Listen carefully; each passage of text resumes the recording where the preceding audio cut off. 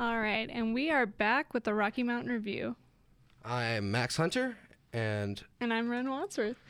And we are here with Tim. Tom.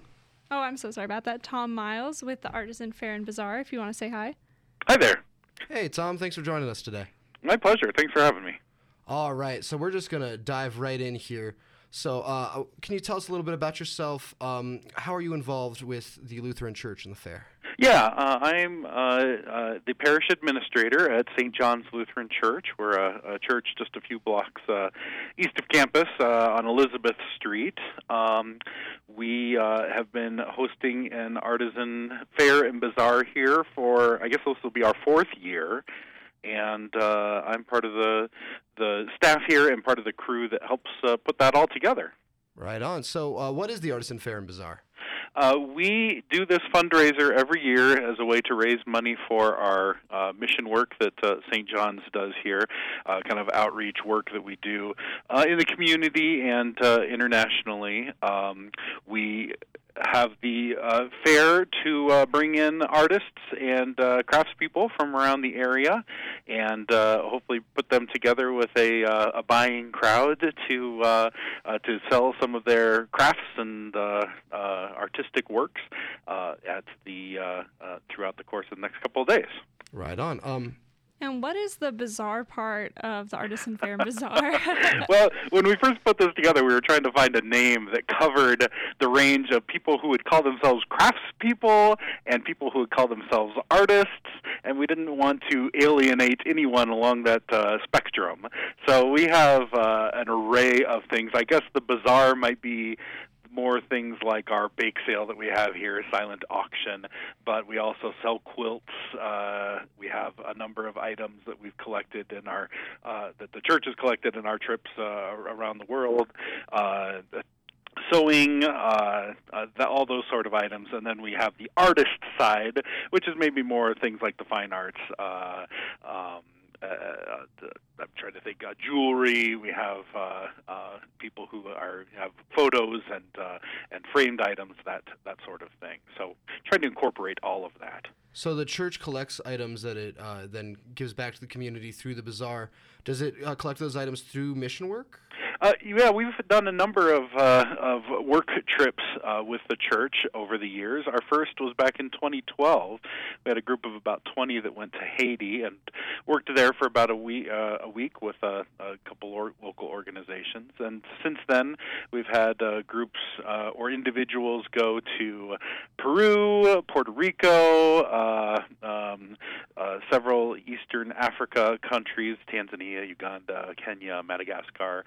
So we've kind of collected items from all of those various excursions and brought them back. So we have a small collection of items that we're selling just as the church with that sort of thing. What could you give some examples of some of these items? Oh, sure. We have a number of handmade purses and jewelry from Haiti. In Peru, the group that was there,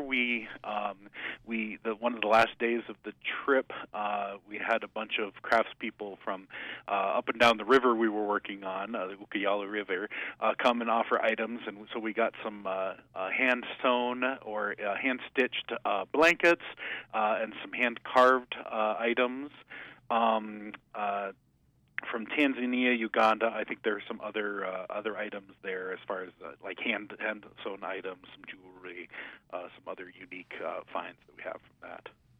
And how do you choose which items you decide to sell at the fair? That has really just been up to the groups that are out. We try and send them with a little money to bring things back for that. But then the rest of the vendors at the fair are all juried. So we have a number of applications that come in early in the year, and the 26 craftspeople that we have here are all juried. And we just try to find a selection of different items, different perspectives, different crafts and artistic works. So people coming in to shop can really find. They're just finding all jewelry or all. Who knows knows what, but they're getting a good selection of what's available around the community here in Fort Collins. So let's talk about the fair itself. What does it actually look like? Is it indoor, outdoor? It is indoor. We have one large room, one slightly smaller room. You'll have vendors kind of arrayed all around the room, so you walk down the aisle. You'll come in the door, walk by our bake sale full of all sorts of cookies and other goodies, and then we have several aisles full of vendors offering their creations.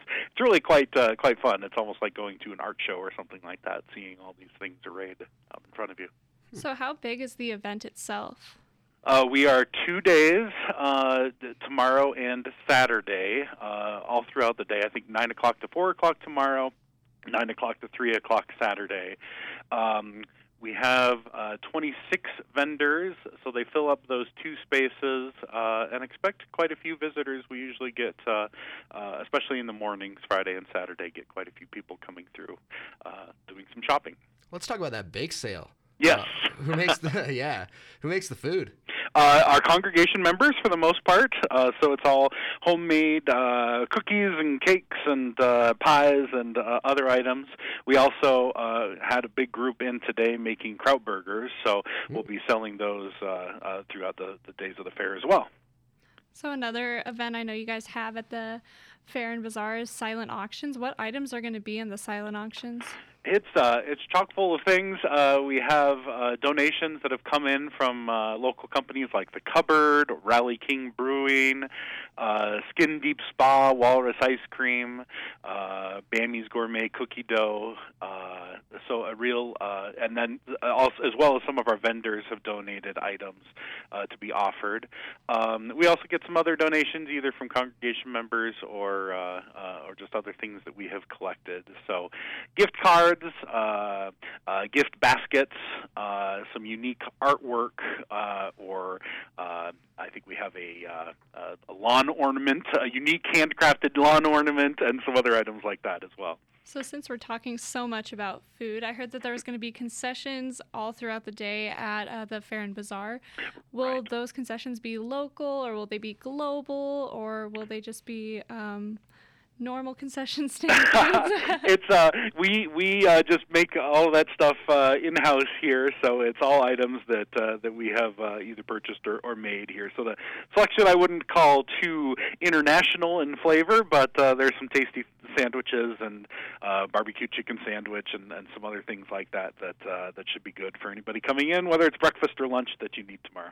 Awesome. So let's talk about the proceeds for the event. So from the silent auction, the bake sale, and the concessions, that's all going to Mission, right?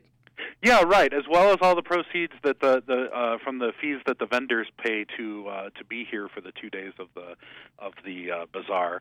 It all goes to our St. John's Mission work, and like I said, we send out teams. We try to do it annually. We're looking at one or maybe even two, sending out one or two groups next this coming year. One to Puerto Rico, and hoping to do a small team to Tanzania sometime in the fall. And we use the funds to pay for the cost of those trips. The people who participate, members who participate, pay their own airfare, but then we try and cover the rest of the time that they're working there in these various places. And what kind of work does mission work involve for those who may not know? Depends on the trip. Most of the Africa trips, we have a member here who is a nurse, and so she has been out and they've been participated in some medical mission work, so they do daily clinics while they're there. Those of us who aren't quite that specialized also get in on it, though. We have done lots of painting projects, building projects. In Peru, it was helping to build a community center in a remote village on the Ukial River.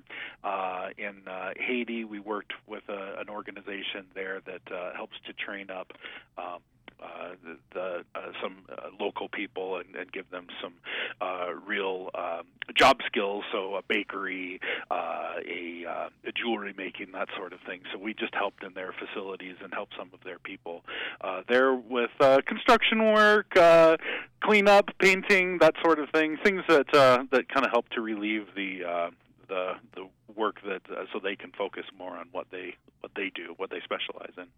So it sounds like this is a pretty big event. How long does it take you guys to set up and get everything together? Well, as far as setting up, it's been all of this week, but getting everything together, our volunteer team starts meeting in January, if not even earlier than that. The vendors like long advance notice, so I think by April or May we have most of the jurying done and have the vendors selected, and then we're promoting it through the fall and getting everything set up and ready to go this week. Awesome. And if there's anything, is there any way people can find out more information about the Artisan Fair and Bazaar? Absolutely. There's information at the St. John's website. I think that's probably the best place to go. It's stjohnsfc.org. That's St. John's with an S. FC is in Fort Collins.org. And we have information right on the front page, as well as more information about all the work that we have done locally and around the world there. Awesome. Well, thank you so much, Tom, for taking the time to talk to us today. I appreciate the time. Yeah, we really appreciate meeting with you.